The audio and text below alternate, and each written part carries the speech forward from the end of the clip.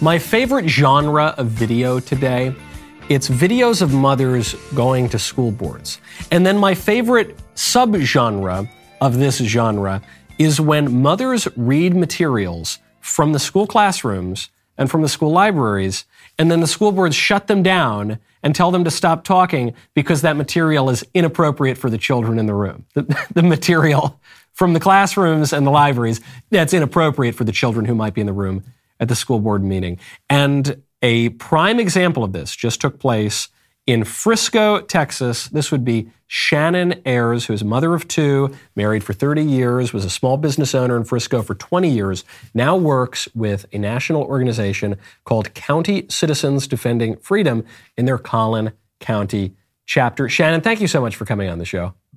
Thank you, Michael, for having me. So I became aware of you because you show up to the school board and you're not flamboyant, you're not yelling, you're not emotional, you're not wearing some silly costume. You show up like a normal person and you say, here is the material being read in the schools. This is obviously inappropriate. And you get out, I don't know, a few minutes of this pornography before the school board says, hey, you got to cut that out. There are children in the room. Exactly. Yep. So this was my second time to actually go in front of the school board. I went last month as well, and they did let that one go. But this one, I think, went viral because the school board president, her name is Renee Archambault, I think is how she says it, stopped me, even though I was actually stopped. My mic had already been cut, and I had already started to walk away when she said, I need you to stop reading that because there's a child in the room. And I don't know, I'm sure you heard the audience reaction to that, which was the same as mine. Like, wow, are you kidding me? I mean, that's like my whole point. That's why I'm asking you to take this out of the school libraries. So it kind of made a big splash. Do you think that the chairman of the school board, was she aware of how absurd what she said sounded? Was she aware that she had just made your point for you? Or no, she was actually just reacting in the moment to the obvious obscenity that you were reading? I don't think she was aware. I still don't know that she's aware. I've heard rumblings that, people are very excited, that people on the other side of the issue thought it was great that she did that. I'm like, okay. But if you look at the comments underneath the video that was posted online, 99.9% of them are with me. So, of course, I can't believe that there is an other side to the issue, because the issue here that we're talking about is, should 14-year-olds read porn in schools? And it's not even just normal porn. I mean, there obviously what you were reading in that viral video was gross, but it was pretty run-of-the-mill pornography. But then in your other appearance before the school board, you were reading a book that was in the school library of a father graphically and violently raping his little daughter.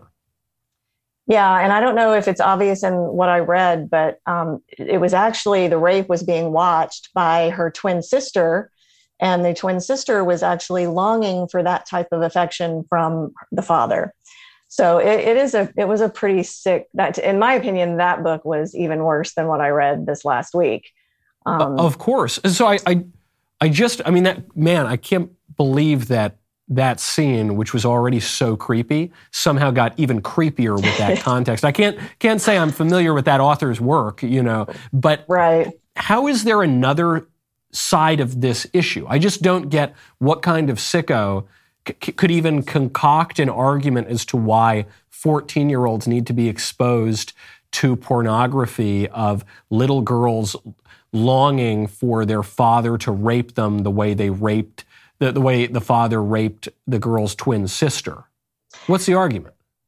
The only argument that I'm hearing is, that there might be a young teen, a young girl who's experiencing that and needs to be able to see in literature that she's not the only one, that things like this happen, that she's not alone, something that she can identify with.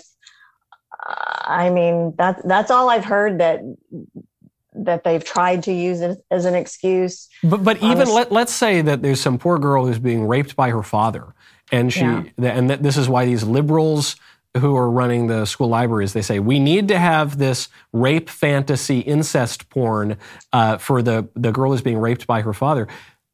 they're saying that the best way to reach out to this girl is to present a rape of a father to a daughter as something to be longed for and fantasized about? Right.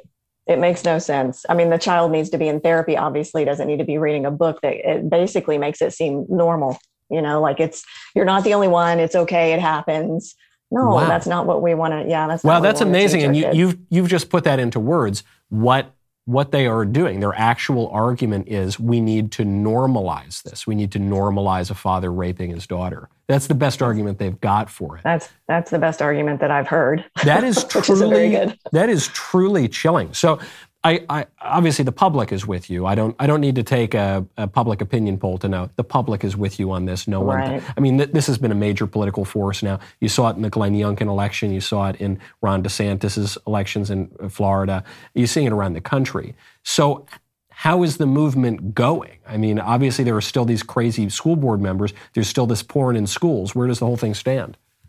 Well, unfortunately, the only way you can remove a school board member is with an election. There's no mechanism in Texas to be able to recall or remove a school board member. So we have to wait for elections. And every election cycle, there's only, a couple of seats available to run for. So last May, we did have an election. 3 seats were up for re-election. We won 2 of those. So we do have 2 amazing school board members who are on our side, who are helping, but they're of course not the majority yet. So they can only really get the message out. They can ask questions during school board meetings. They can put things on the agenda for parents to be aware, but they can't, they lose most votes. So we're looking forward to next May. We have 2 more seats up for re-election, and we are hoping to run 2, very conservative board members who will hopefully take those seats, and then we will have the majority. But right now, the district will tell you that they are doing something about it. They have, updated their library resources review process. We have a formal reconsideration process. Then we have appeals processes that you can go through. The problem with that is the book the book remains on the shelves even during that process. The process is very lengthy. The first book that I read, about the father and his daughter, that had been submitted back in August for reconsideration. It passed the first round of reconsideration. So it was appealed, and I think it was in the middle of appeal when I read the book out loud, and 2 days later is when it was taken off the shelf. So it was eventually taken off the shelf. Shannon, do you think that had to do with the precise timing of the appeals process, or do you think maybe you shining a little bit of light on this might have sped that process up a little? It might have. I don't know how long that process generally takes or where it was in that process, but it might have. Interesting, though, that book was written by an author who has many books in our school libraries all across the country. She's a very popular author with teens, and 15 books were removed at that appeal during that appeal process, and 12 of them were this same author, the author that wrote. Who is the author, if you don't mind my asking? Her name's Ellen Hopkins. Ellen Hopkins. I got to write that down for her. The name of that book was Identical. It was about identical twin girls. And the incest, Michael, is just one of many very disturbing topics that book talks about. It talks about sadomasochism. It talks about cutting. It talks about drugs. There's prostitution. I mean, there's everything you can think of in that book. So hard to believe there's any redeeming value to it at all. Sometimes when people make perfectly common sense observations like we don't need hardcore incest porn in schools, the rejoinder will be, well, you're censoring art. You Philistines are trying to get rid of culture. And sometimes even people will say, there's a lot of bad stuff in the Bible. There's incest in the Bible. There's rape in the Bible. Are you now advocating that we ban the Bible? And it brings me back to really the center of the American debate over obscenity, which completely spun out of control in the middle of the 20th century. And it comes back to a Supreme Court justice named Potter Stewart, who was asked how to define pornography and obscenity. And he said, I can't quite define it, but I know it when I see it. And this line is made fun of. I mean, it's a term of derision that is thrown at conservatives, but I don't really see why it is made fun of when, as far as I can tell, you actually do know it when you see it. Is that such a crazy observation? You do. I mean, there's this legal definition, of what obscenity is. I don't know why we need a legal definition, because you do know it when you see it. But that's what unfortunately in Texas, there is a obscenity exemption clause in the law. And so if it's used in an for an educational purpose, then it's allowed. And that's what they're hiding behind the school, that and the First Amendment. They're saying it violates a child's First Amendment rights to pull these books off of the shelf, which, I mean, I spoke to that in my first video. It's like, really? I mean, are we violating their Second Amendment rights when we tell them they can't carry a gun to school? No, because they're children. We're talking about children. They don't have the same rights that we do as adults, for good reason. So, are we violating their Third Amendment rights when we quarter British soldiers in there? Well, hold on, never mind. That's not a good example. But there are plenty of other examples. No, of course. First of all, since when does the First Amendment protect your right to be able to access any book you want at a specific library, period, even if you're an adult? But then, second of all, to suggest that children have this right, do children have the right to say whatever they want in schools? I don't think so. I think if I said naughty things in schools, the teacher would yell at me and probably give me a bad grade.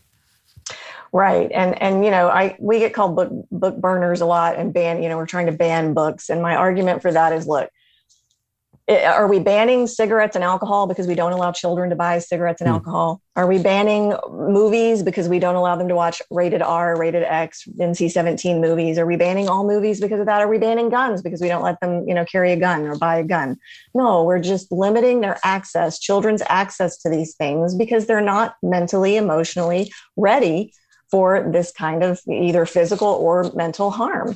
I mean, their brains are so ripe for, they're just so impressionable is the word I'm looking for at that age. And so we have to protect them. That's what we're supposed to do as adults. When did that stop? We've always protected our kids. And now all of a sudden it's like, oh no, they can handle it. They need to see it. They need to know that they're not alone.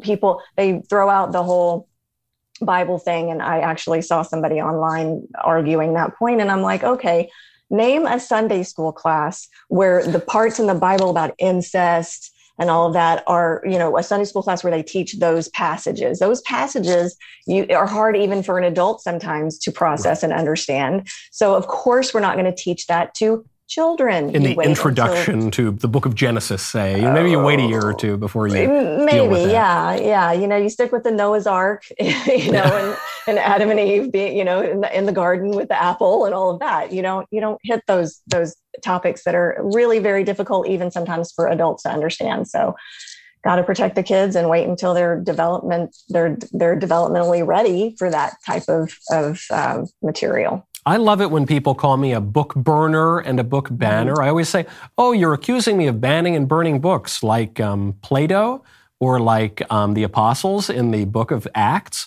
or like, I don't know, most great men throughout history who have beyond this kind of provocative image of burning books, who have had standards. Every society has standards, and we usually apply those standards in a much stricter way when we're talking about children. And they pretend that we're sort of somehow monsters, or like we're fascists or something, because we want to have what every society forever has always had, which is some kind of standard. The real irony of this, of course, is that, up until the middle of the 20th century, every school just about taught the Bible and banned pornography.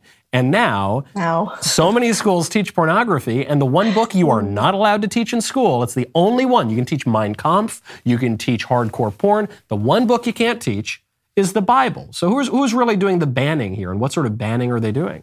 It's a very good point. And the whole, standards thing, they're definitely trying to, it feels like they're trying to lower the standards every day, lower and lower. The bar gets lower and lower, and you can't, the only thing I can assume is that they're just wanting to normalize this stuff so that kids, their inhibitions are, honestly, I personally feel like they're trying to lower the inhibitions of children so that when they are approached, by, traffickers, any kind of attempt to, I don't know. I mean, the pedophilia seems to be they seem to be going towards even normalizing that. There are books in our libraries that, or have been, I don't know if they still are, don't quote me on that, but there have been that depict all pedophilia, LGBTQ, gay sex, and I don't care. No sex. Sorry, no sex. Neither book that I read from had anything to do with the LGBTQ community, and that's another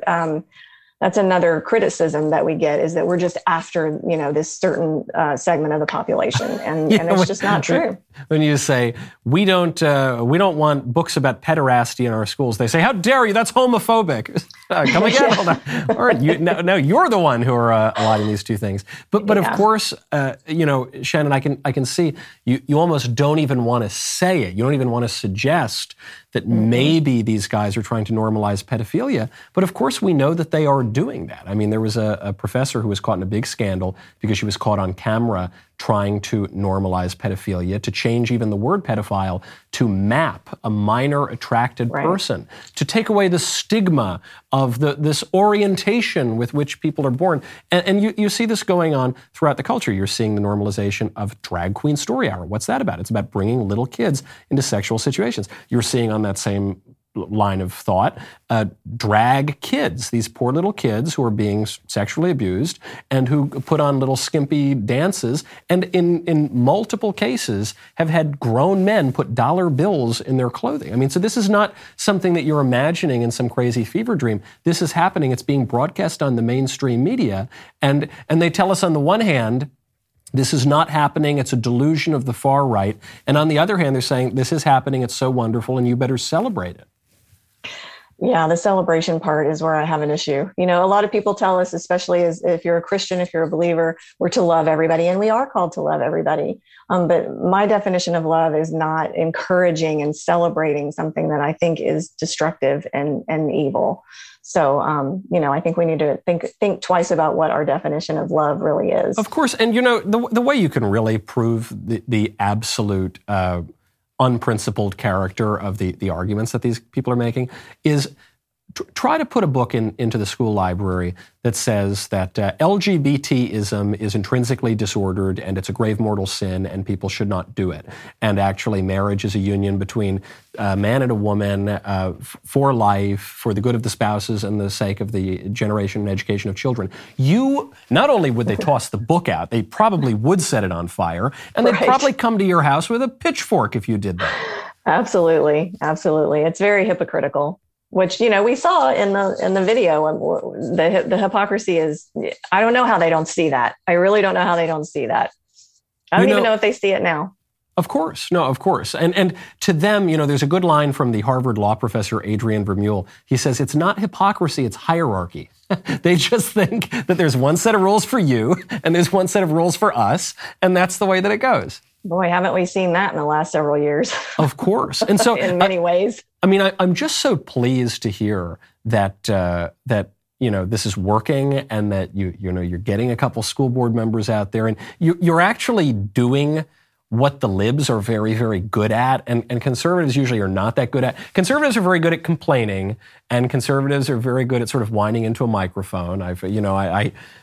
I don't mean to diminish my own profession here, but I think it's important to shed light on these things. But what the libs are very good at is going out and running for office and filling the appointed positions and turning the wheels of government, not just at the federal level, but even all the way down at the local level, which is where a lot of these really important rules are put into effect. And you're actually doing that, and you're clearly having results. Well, I hope so. It seems slow going. Like I said, we've been struggling with this in Frisco for about a year, and they say they're doing things, and they're really not. They're really not things that are working. At least not very quickly. We even appropriated an additional $450,000 last summer. The board did of our taxpayer dollars to get this, get the mess cleaned up. The mess that they originally said we didn't really have. Right? We didn't really have the books in the library at first. And then we only had a couple. And then when it became clear that it was, a problem, Then they appropriated all this extra money to get rid of all the books, and they're still there. That's why in my first video, I was like, we're still after all of this, we're still plagued with these books in our libraries, and there's just no excuse for it. You don't have to read. At first, you had to read the entire book before they would have a committee read the entire book before they could decide whether or not to remove it. They couldn't just look at that little excerpt and say, okay, that's not good. They had to read the whole book. So the timing, it was like 30 days they had to get the book reviewed. And in the meantime, it's still on the shelves for the kids to check out. So I do think it's, maybe I'm hoping that the spotlight that you and others are putting on the district will, the public pressure will hopefully cause even more change quicker. I certainly hope so. And then there's there's of course a tipping point, which is right now, the good guys are in the minority on the school board, but they've got a representation, and maybe come May, you tip that to the point that the conservatives control the school board, and that's when we really see things happen. There was a report I read recently. It was a campaign that was being run by Moms for Liberty, but it was, I forget the school district that it was in. But in any case, the conservatives took over the school board. Within 2 hours, they fired the superintendent, they fired the district lawyer, they banned critical race theory, they banned the crazy gender curricula. This was within 2 hours. What are they going to do in 2 weeks? What are they going to do in 2 months? I know. I'm so excited to see. I think was that South Carolina? I think that was. Yes, it was Berkeley, South Carolina, I think. Yeah, I was very excited to see that. And it gives you hope. It gives you hope when you're in a district that's not quite there yet, going, oh gosh, when we get there, look at what we can do. Look at the changes that we can make. So, I will say they have pulled, some of these books. It's just like pulling teeth, and it shouldn't be so hard. It shouldn't be so hard to pull complete depravity and, porn, sexually explicit material off our school shelves. Right. It shouldn't be. And shouldn't be hard. Forget the liberals, they've got their view, and we're just going to have to beat them at the ballot box and beat them with the wielding of political power.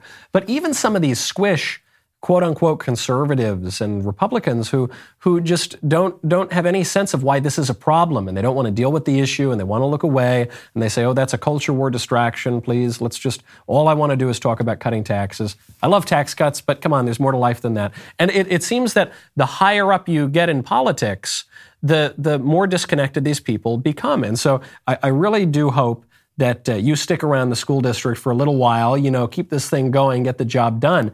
But then really hope, Shannon, people like you, people like, a couple of conservative members of that school board, people like these moms across America who are doing this. Just let me know when you run for Congress. Let me know where to send the check, because I would be more than happy to do it. Thank you. I don't know that running is in my future. I feel like I have a lot more, I can have a lot more impact doing what I'm doing now. So I've been asked before if I want to run for school board. I just think, you put a budget in front of me and my eyes glaze over. I don't want to deal with that. You and me both.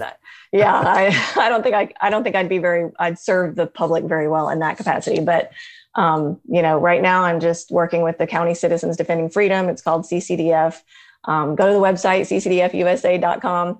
And they definitely are all about taking action at the local level, because that's where it's at. Your local level is where the real impact that's going to make a difference in your life every day is in your local school board, city council, mayor. Those kinds of elections are the most important. So absolutely right. Shannon, keep up the good work. Thank you for coming on the Michael Knowles Show. And thank you so much. I look forward to seeing more. Thanks for having me.